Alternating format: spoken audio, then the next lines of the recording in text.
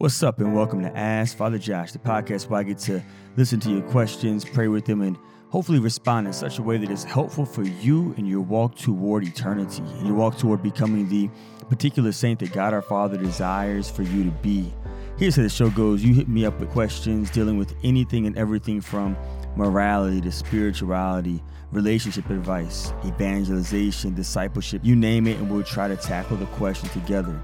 I will then receive your question, pray with your question, talk to other theologians and specialists about your question, and then try to respond to it in such a way that is good for you to grow in virtue, that is good for you to conform your life to Jesus Christ. However, sometimes the advice I give might not be good for you because I'm imperfect, I'm broken. If that's the case, if my advice does not help you to grow in union with Christ, then I really want to encourage you and invite you to reject whatever it is that I say that is not good for you to become a saint. However, if my advice is helpful, though difficult, then I really want to encourage you to lean into Jesus so that Jesus Christ can give you the grace that you need to become the saint that you're called to be. If you're a first-time listener, you can always hit me up with new questions at askfatherjosh@ascensionpress.com. And you can also rate us and review us on iTunes and all the other podcast formats that are out there. Whenever you rate us and review us, what that does is it helps other people find out about the show. So if the show is a gift for you, potentially the show can be a gift for other people as well. On today's show, we're going to cover 3 different topics. We're going to talk about hell and what does hell look like. We're also going to talk about the papacy of Peter and its biblical roots. And finally, we're going to discuss spiritual intimacy. And this is really a follow-up from a previous show in the past. One of my brother priest in Malta hit me up with this particular question. So please stay tuned as we address those questions together and try to accompany each other well toward Jesus now and forever.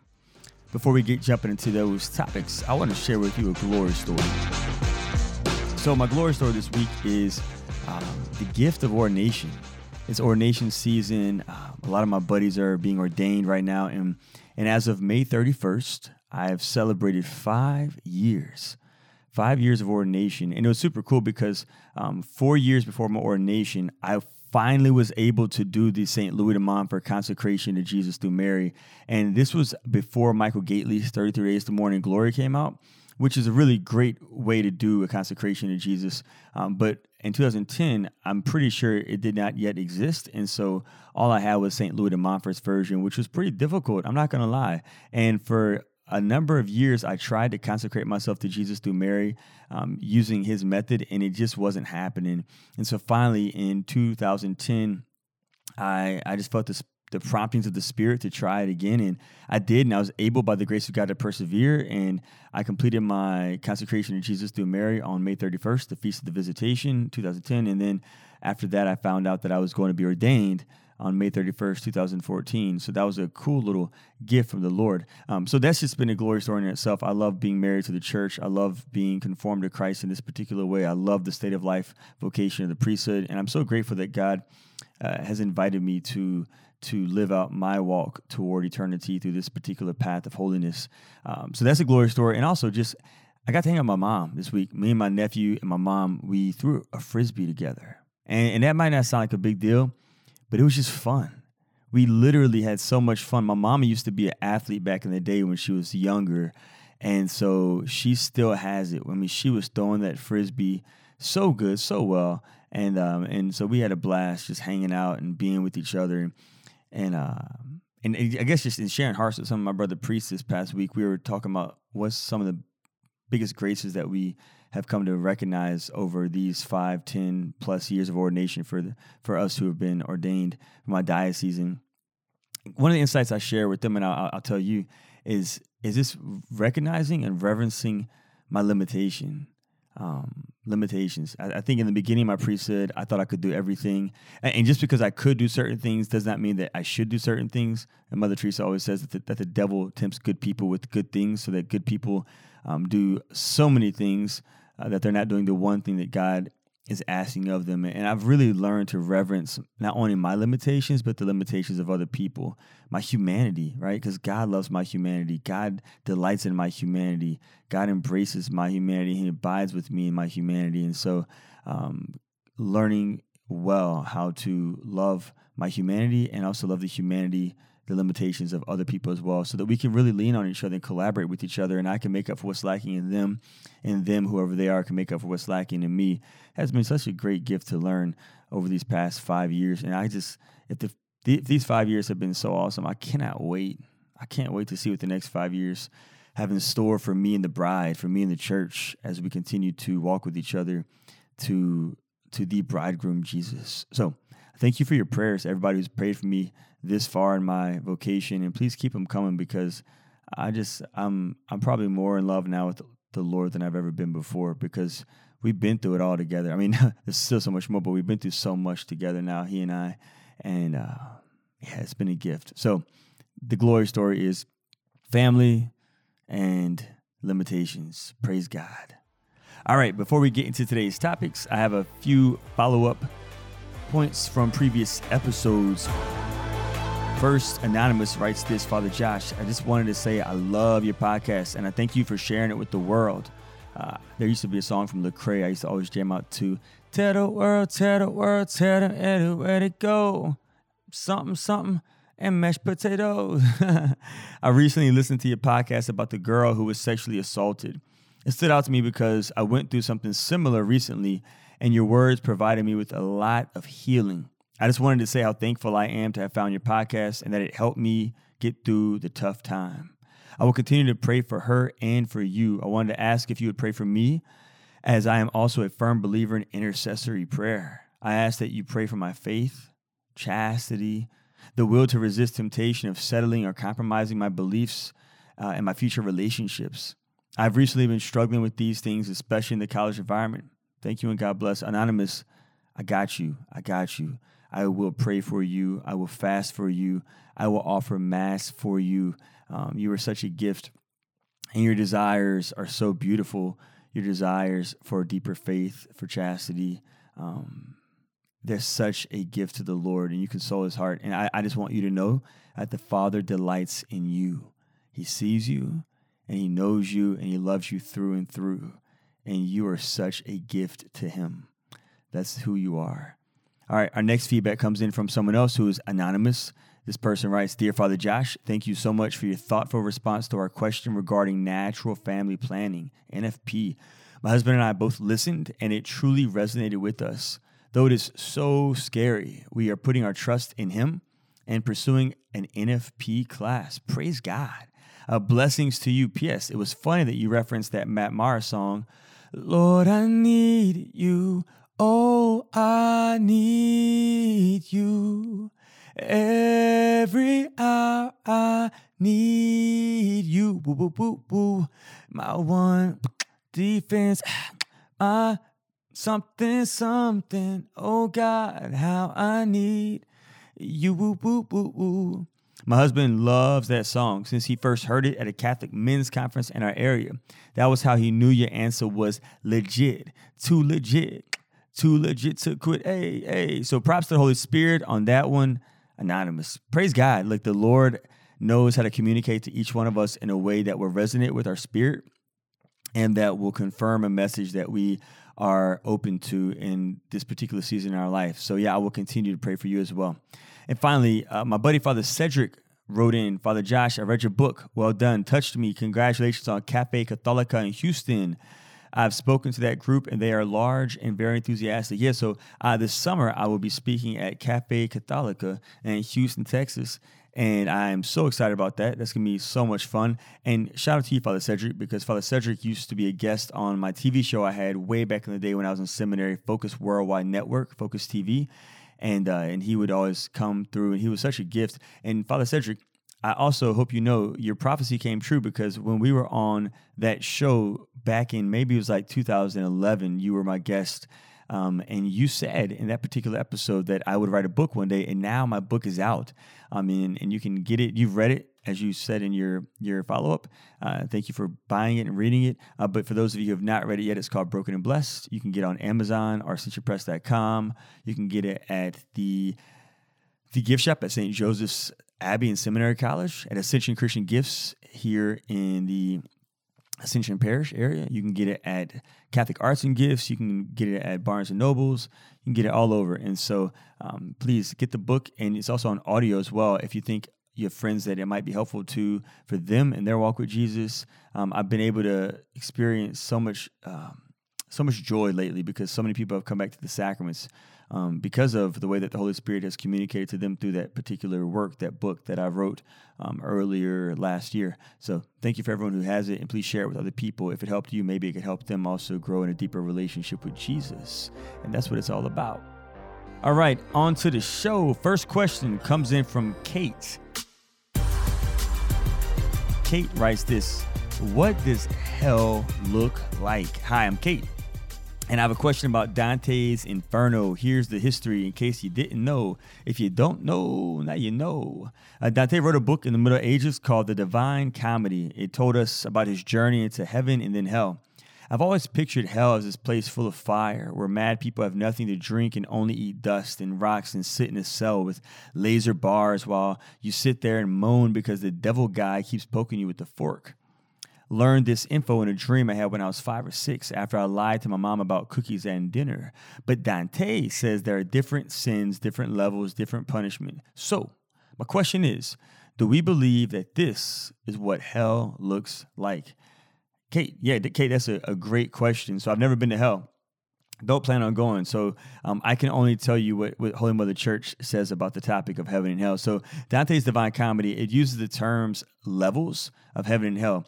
The church would more properly use the terms degrees of perfection or degrees of punishment. And so Dante speaks of like levels of perfection, levels of punishment. We would say degrees is more the proper term. The degree of perfection experienced by those who are saved by the grace of God, right, because we're saved by God's grace, is proportioned to each one's merits. And the degree of punishment experienced by those who are damned to hell because of their choice, because they choose to go to hell, is proportioned to each one of their sins, their guilt. So the Council of Florence in 1439, which is like way back in the day before my parents even thought of me, because my parents weren't born and their parents weren't born. This is way back in the day. So 1439, this is before the Protestant Revolt. So this is way back in the day. The Council of Florence declared that the souls of the perfectly just are most definitely gazing on the Father and the Son and the Holy Spirit. That's my language, the Trinity, as He is. But there are some saints who will be able to behold the Trinity more perfectly than others to, get this, the degree of their holiness. So, example, the Blessed Mother, the Virgin Mary, is in heaven. And so is Mother Teresa of Calcutta. We know she's a saint in heaven. She's already worked miracles by the grace of God. And so they're both in heaven. However, Mary was and is more perfectly united to God by His grace than Mother Teresa was. Therefore, Mary is able to behold the triune God to a different degree because of her merit. So they're both in experiencing the beatific vision. However, Mary in heaven is definitely beholding the Trinity more perfectly, even though Mother Teresa has been perfected, right? There's the degree of her perfection. Likewise, the Council of Trent, also, this is also council back in the day, defines that the justified person who is saved by God's grace merits an increase of heavenly glory by their good works. And this is supported in sacred scripture, right? Good works is important. We do not believe we're saved by works, right? Some people lie and say, oh, Catholics believe you have to work out your, we're not. But we do believe our good works are very much important, right? We're saved by God's grace. However, our faith should be manifested in our works. So the Gospel of Matthew, Jesus Christ Himself says, for the Son of Man is to come with His angels in the glory of His Father, and then He will repay every man for what he has done. That's works, Matthew 16:27. Also, St. Paul writes in 1 Corinthians chapter 3, verse 8, the one who plants and the one who waters are equal, and each shall receive their wages according to their labor. So, just as those who will be saved will all experience the beatific vision, but to a different degree, the same can be said for those who are damned to hell. They are all in hell, but the experience of hell is in different degrees proportioned to each one's guilt. So in the councils of Lyon, lions are lions. and of Florence, they affirm that there are different degrees of hell with unequal punishment. So I'm going to do some speculative theology here. This is just my podcast. So I'm going to take some scriptures. I'm going to speculate that these scriptures that I'm about to read to you affirm the different levels of hell. I'm open to being critiqued. I'm open to being challenged, but I'm open to your comments. But I'm also open to maybe being affirmed in these scriptures as well. So Matthew chapter 11, verse 24, Jesus Christ says this, I tell you that it shall be more tolerable on the day of judgment for the land of Sodom than for you. And then we turn to Jude, which is the last book in the New Testament before the book of Revelation, Jude chapter 1, verse 5 through 7. And the inspired author wrote this, Now I desire to remind you, though you were once for all fully informed, that he who saved the people out of the land of Egypt afterward destroyed those who did not believe. And the angels that did not keep their own position but left their proper dwelling have been kept by him in eternal chains in the deepest darkness until the judgment of the great day, just as Sodom and Gomorrah and the surrounding cities, which likewise acted immorally and indulged in unnatural lust, serve as an example by undergoing a punishment of eternal fire. So look, real quick, the Catholic Church has never condemned a single person to hell. We've never said a person by name. Like we've never said Hitler's in hell. We've never said Osama bin Laden's in hell. We've never said that. But we do believe that hell exists, and we do believe, right, that there are people in hell because the book of Jude says it, that the people in Sodom and Gomorrah are experiencing the punishment of eternal fire. Now, but with that, we take Jude's text. We know that many of the people who live in Sodom and Gomorrah are in hell for their unnatural lust.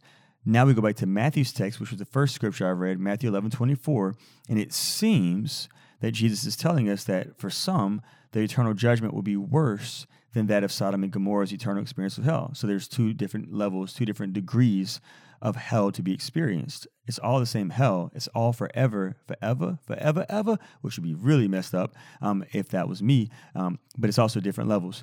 This is backed up by the doctors of the church. St. Augustine, not necessarily this particular scripture passage, but St. Augustine does comment on this. And he says that in their wretchedness, the lot of some of the damned will be more tolerable than that of others. Justice demands that the punishment be commiserate with the guilt. So yeah, Dante was certainly onto something, Kate, in his Divine Comedy. But that's all I got to say about hell. I like to focus on heaven a lot more than hell, but I do acknowledge hell is there, and I ain't trying to go there either. So, Lord, draw me to heaven. I'm so weak, Lord. Give me the grace to persevere. So, let me know what you thought about that, Kate. Hit me up at AskFatherJosh@ascensionpress.com. Let me know if that was helpful. If you have any comments or critiques you want to add to my answer to your question. Okay, next question is another theological question. We're getting some deep theology today, y'all. So this question comes in from Kennedy. Kennedy writes this, Peter, the first pope. Peter, isn't that one of the characters on the Chronicles of Narnia? Peter. Hi, Father Josh. By the way, I think you are an amazing, amazing priest. I had a question about St. Peter as the first pope of the Catholic Church. As an on-fire Catholic, I see evidence for why Jesus assigned Peter as the rock. You were my rock of the Catholic Church. But how do I answer my sister's dismissal of the statement when she says that this common Catholic fact is just the Catholic's interpretation of the scripture, since Jesus doesn't specifically use the word pope to describe Peter in the Bible? Furthermore, how do we know our church was built on the 100% truths of Jesus Christ and not just man's interpretation of how Jesus wanted us to go about religion? Thank you for the help, and know that I'm still praying for you, Kennedy. I am so grateful for your prayers. Keep them up. I definitely need them. And that's a great question. So the first question I would ask your sister is this: does she believe in the Trinity? Yes or no? Because, get this, the word Trinity is nowhere in the Bible. Now, just because the word Trinity is not in the Bible, that does not mean that the Trinity is not described in the Bible. But the word Trinity is not in the Bible. Heck, the word Bible is not in the Bible. And how many of us go around talking about our faith is in the Bible? I love the Bible, but the Bible is not in the Bible itself, right? That's a word that we gave to that collection of book, the Canon of Sacred Scriptures. So then my next question would be to your sister is this: do you believe in the Bible? And if you do, how do you know it's true? This is a really important question to ask people. How do you know the Bible is true? A lot of people might say, oh, well, because it makes me feel good. Well, a lot of things make me feel good. Because I've had experiences with it. Well, I've had a lot of experiences with things that are questionable, and some are good, some are bad. How do we absolutely 100% know that the Bible is legit? That those books in the canon are all inspired and infallible? Where did it come from? Where did the Bible come from? It did not fall out of the sky. Jesus Christ didn't hand it to us right before he ascended into heaven. So where did the Bible come from? As you know, the Bible was not complete in the lifetime of Jesus. So if you lived after the resurrection, the first couple hundred years of Christ ascending into heaven, and you had a question about salvation and truth, objective truth in marriage and the Eucharist and baptism and confession, and you couldn't just say, well, if you want to know about baptism being salvific, just turn to 1 Peter chapter 3, verse 21. Or if you want to know about the true presence of Jesus Christ in the Eucharist, turn to John chapter 6. Nah, you could not do that because in the early church, they did not have a canon of scripture known as the Bible. All they had was the church, which 1 Timothy in the New Testament claims is the pillar and foundation of the truth. He does not say that the Bible is the pillar and foundation of the truth. He says the church is the pillar and foundation of the truth. And it was the Pope who gathered with the bishops of the Catholic Church in the Synod of Rome in the year 382, led by Pope Damasus, the Bishop of Rome, who also commissioned Jerome's Vulgate. Right? At the canon of Scripture, the Bible was put together. And again, at the Synod of Hippo, attended by the North African Catholic bishops in the year 393, they affirmed the canon of Scripture that Pope Damasus put together in 382 at the Synod of Rome, because he was the successor of the Apostle Peter. So if your sister believes in the Bible, which I hope and pray she does, if your sister prays with the Scriptures in the Bible, and which I hope and pray she does, then she believes in a specific collection of books that the Pope of the 4th century claimed to be the infallible, inspired Word of God. Okay, so that's really important. Before we get to the Scripture now, historically speaking, again, we can trace every single pope, which pope comes from the word papa, which papa means father. In St. Paul, every priest is a father, right? Every bishop is a priest. Every pope is a bishop. Bishop of Rome, right, is a father. Paul used the word father in the sacred scriptures. He says, I became a father to you. Papa means father. And so that's the same word that you call me, Father Josh, right? Except I'm not Papa Josh, I'm Father Josh. Papa John's. I wonder if Papa John's is named after the Pope. I don't know. Anyways, but before we get to that, look at history. Pope Francis can be traced back to Pope John Paul, who could be traced back to Pope Paul VI, who could be traced back to Pope Cletus Linus, going all the way back to Peter. Right? There's a historical, unbroken line of succession from Peter all the way down to Francesco today. Now, Peter's papacy, let's talk about Peter real quick. Peter's papacy is certainly seen in the sacred scriptures, not only because he spoke for the apostles in Matthew chapter 18, verse 21, or because whenever the apostles were named, he always headed the list of the apostles, like in Matthew chapter 10, verse 1 through 4. And not only because it was Peter who addressed the crowds on Pentecost in Acts chapter 2, and not only because he headed the meeting and that elected Matthias to replace Judas as a successor to the apostles in Acts chapter 1, verse 13 through 26, or because he led the Council of Jerusalem in Acts chapter 15, or because he proclaimed the dogmatic teaching in Acts chapter 15, 7 through 11, and not only because he was the first apostle to excommunicate a heretic in Acts chapter 8, which, by the way, the last time a politician was excommunicated in America was in the Archdiocese of New Orleans, and the politician was excommunicated because of racism. So shout out to New Orleans for standing up for racial justice. And not only because Peter had his name changed from Simon to Peter, the rock, when Jesus said this in Matthew 16:18, he said, you are Kepha, which is an Aramaic word for rock, and upon this Kepha rock I'll build my church. Peter is the foundation of the church that has Jesus Christ as her cornerstone. But also, not only all those reasons, not only because Jesus Christ said, Peter, once you fall, come back, your faith will strengthen the brethren, but Peter also received this gift from Jesus in the Gospel of Matthew chapter 16, verse 19. Jesus said to Peter, whatever you bind on earth shall be bound in heaven. Whatever you loose on earth shall be loosed in heaven. St. Peter, singled out by God for the authority that provides for the forgiveness of sins and the making of rules. Again, Matthew 18:18, all the apostles were given a share, a similar gift from God, but Peter had it in a special sense. Peter was the only apostle who Jesus Christ promised the keys of the kingdom to. Jesus said, I will give the keys of the kingdom of heaven to you.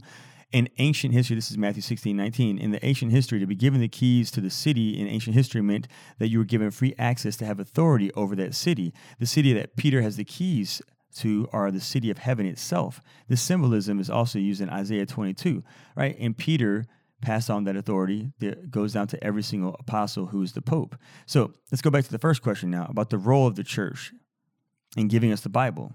Right, the church, the pillar and foundation of truth, not only gives us the Bible, but the church has the authority, if she gave us the Bible, to interpret accurately the infallible, inspired Word of God. If we believe the Pope and the bishops who were united with him were infallible when they gave us the Bible, which we all love, Catholics have the Bible, Protestants have the Bible, Evangelicals have the Bible, Baptists, Methodists, non-denoms, Anglicans, we all have this thing that we call the Bible. The Bible came from the Catholic Church. This is history. This is historical truth, right? Bible came from the Catholic Church who gathered together with Pope Damasus in 382. Historical truth. So if the Pope can give us the Bible and we can all say, this is the infallible, inspired Word of God. If he was right when it came to that, then the Church, Holy Mother Church with the apostles, like the Big T tradition, should be the one to also help us to interpret the Word of God. And the Church tells us that the Bible is inspired. So if we're going to receive the Bible, then we have to receive what the Church says to be true about the Bible as well. That the papacy of Peter, likewise, is the typology is there in the Old Testament, and Jesus Christ certainly makes it clear for us in the New Testament. But we don't have to just look at the Bible alone, sola scriptura, which is nowhere in the Bible, to have the Bible alone apart from Big T tradition. But we also have Holy Mother Church to tell us these things, right? The Church tells us the truth about the Bible and what's very obvious to us and also what's maybe not so obvious to us. We can't separate the church and the Bible, right? The Bible comes from the church, and the Bible also affirms the role of the church in salvation history. So hopefully, Kennedy, that was helpful for you. What do you think? Do y'all have any other additional advice for Kennedy and for his sister? Hit me up at AskFatherJosh@AscensionPress.com and let me know. All right, we're going to take a quick break. We come back, dive into our final question.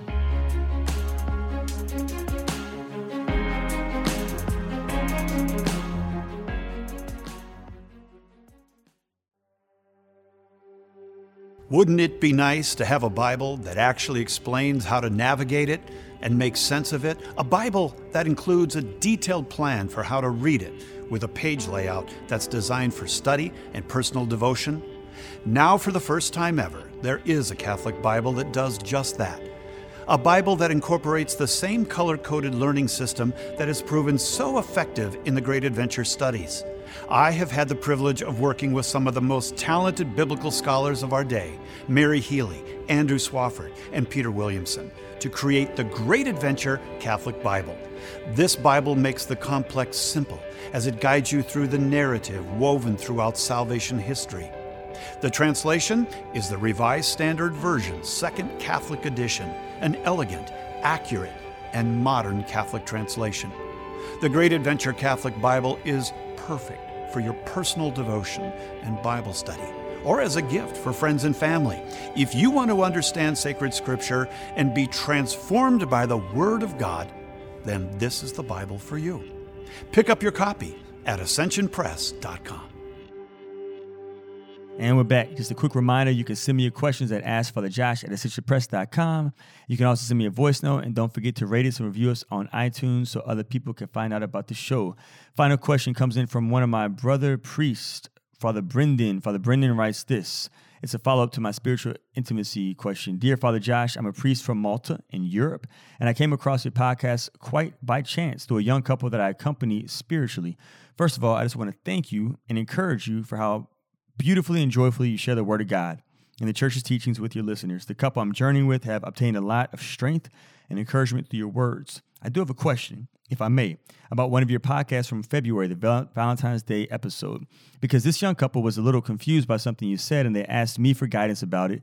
And I have to admit that after listening to the podcast myself a couple of times, I still couldn't figure out how I could help them. Basically, it's where towards the end of the segment about spiritual intimacy, around the 19-minute mark in the podcast, you say that there is some spiritual sharing that couples should reserve for engagement and an even deeper spiritual sharing that they should reserve for marriage. Now, since I always encourage the couples I journey with to make prayer together a firm part of their courtship, I was wondering how you would distinguish one kind of spiritual sharing from the other. For instance, would that include a couple sharing with each other about spiritual consolation they may have received? Would it perhaps include sharing about doubts and spiritual dryness? Might be it a spiritual sharing that includes questions and issues about their sexuality. So basically, my question would be, what in your mind is the kind of spiritual sharing or intimacy, I'm using the words interchangeably, by the way, that would ideally be reserved for a more committed partnership, courtship, like engagement and marriage? I thank you for your kind attention. And by the way, I read that you're a pastor in Louisiana. In 2000, I spent my gap pastor year between philosophy and theology in the seminary at Our Lady of Mercy Parish in Baton Rouge. Best months of my life. Louisiana still is like home to me. May God bless you, protect you, and keep filling you and your ministry with joy. Father Brennan. Father Brennan, thank you so much.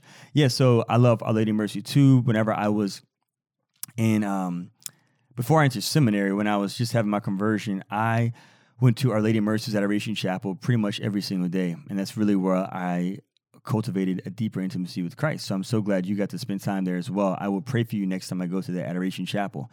Yeah, I agree with you. So thank you for asking me to clarify that. That's super helpful for me to be more razor sharp in that which I say. So yeah, a few things. I do think that couples should pray together when they're dating. I think they should definitely pray together when they're engaged. I think they should share with each other when they're experiencing dryness or consolation, sadness or joy. That's all really good. But like you said, I think it comes to specifically the spirituality of the sexual gift of a relationship. Certainly, as you know, we would not ever propose that a couple who's dating or engage in the physical, indulge in the physical aspect of that relationship that is reserved for the sacrament of marriage. But also, I really encourage couples to reserve their manifestation of expressing without prudence the longing that they have, the spiritual communion of body and soul in the marital act, that longing to the other person too much. Like it's good to say, like, I can't wait to marry you. I cannot wait till the two of us become one flesh.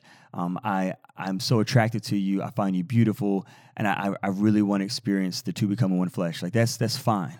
But I think sometimes some couples, they share way too much of their longing for the marital aspect. They're longing in prayer to experience the two becoming one flesh with their partner who they're engaged to, and that can bring their partner who they're engaged to in a near occasion of sin, and that it could also lead them to do things with each other that would not be good. And if the engagement did not last, well, now you've done something that you can't ever get back, right? You might be very wounded basically because of that. So I always like to say reserve certain things, right? Practice prudence. Share your chicken nuggets, withhold your barbecue sauce. Specifically, your barbecue sauce is that desire that you might have welling up in your heart whenever you think about and pray about your upcoming marriage, which you should be praying about. And I think if you can have this prudence with regard to your relationship now, where it's at as a couple who's dating or a couple who's engaged, if you can have that custody of your tongue and not share every single desire that you have for that person until you're married with that person, then what that can do is that can also help you whenever you get married. This is one of my buddies told me this other day. He's a counselor. He said, what that can do is it can help you when you are married to not, if you're trying to abstain from having children in the current season of your life for whatever reason, then that custody of tongue that you practice as an engaged couple will then be able to be applied in your marriage, and you will be able to maybe not say things that could elicit a deeper physical thing to happen between the spouses who aren't in a space in their marriage for that to take place because of whatever reason that they're trying to avoid. So hopefully that is helpful for you, Father Brendan, and for your couple that you're walking with. Thank you for your affirmation too and your encouragement, brother. That definitely means a lot coming from a brother priest. So again, I'll pray for you when I go to Mercy. Let me know if that was helpful. Hit me up again at AskFatherJosh@AssistantPress.com and let me know if that was somewhat helpful or if it was even more confusing. Lord, give me the gift of the tongue so I can only speak that which you want me to say. Amen. So that brings us to the end of today's show. The basic message that I want to give of today's show that is an invitation for all of us to pray for is a prayer that we can all recite this week is, God, give me the grace to experience the gift of tongues so that I can share that which you want me to share in relationships with people, so that I can share that which you want me to share when it comes to the scriptures and catechesis with people, so that I can share that which you want me to share and only you want me to share when it comes to speaking about matters of salvation. Lord, give me the gift of tongues and give those who will receive my gift of tongues the gift of interpretation of tongues so they can only hear that which you want them to hear that is good for them in their walk toward eternity. So let us pray in the name of the Father and of the Son and of the Holy Spirit. Amen. Father, we surrender. We surrender all of our thoughts, all of our words, and all of our actions to your Holy Spirit, to your Spirit of Christ. Come and dwell with us. Have your home with us in our hearts, in our bodies, in our lives, in our families, in our friendships, in our churches, in our ministries, in our neighborhoods, in our workplace environments. We give you permission, Father, to do that which you want to do for our good, the good of our world, and most importantly, so that we can imitate Jesus and glorify you in our walk toward eternity. We ask this prayer, Heavenly Father, through our Lord Jesus Christ, your Son, who lives and reigns with you in the Holy Spirit, one God, forever and ever. Amen. God bless y'all. I can't wait to continue to walk with you toward Jesus now and forever.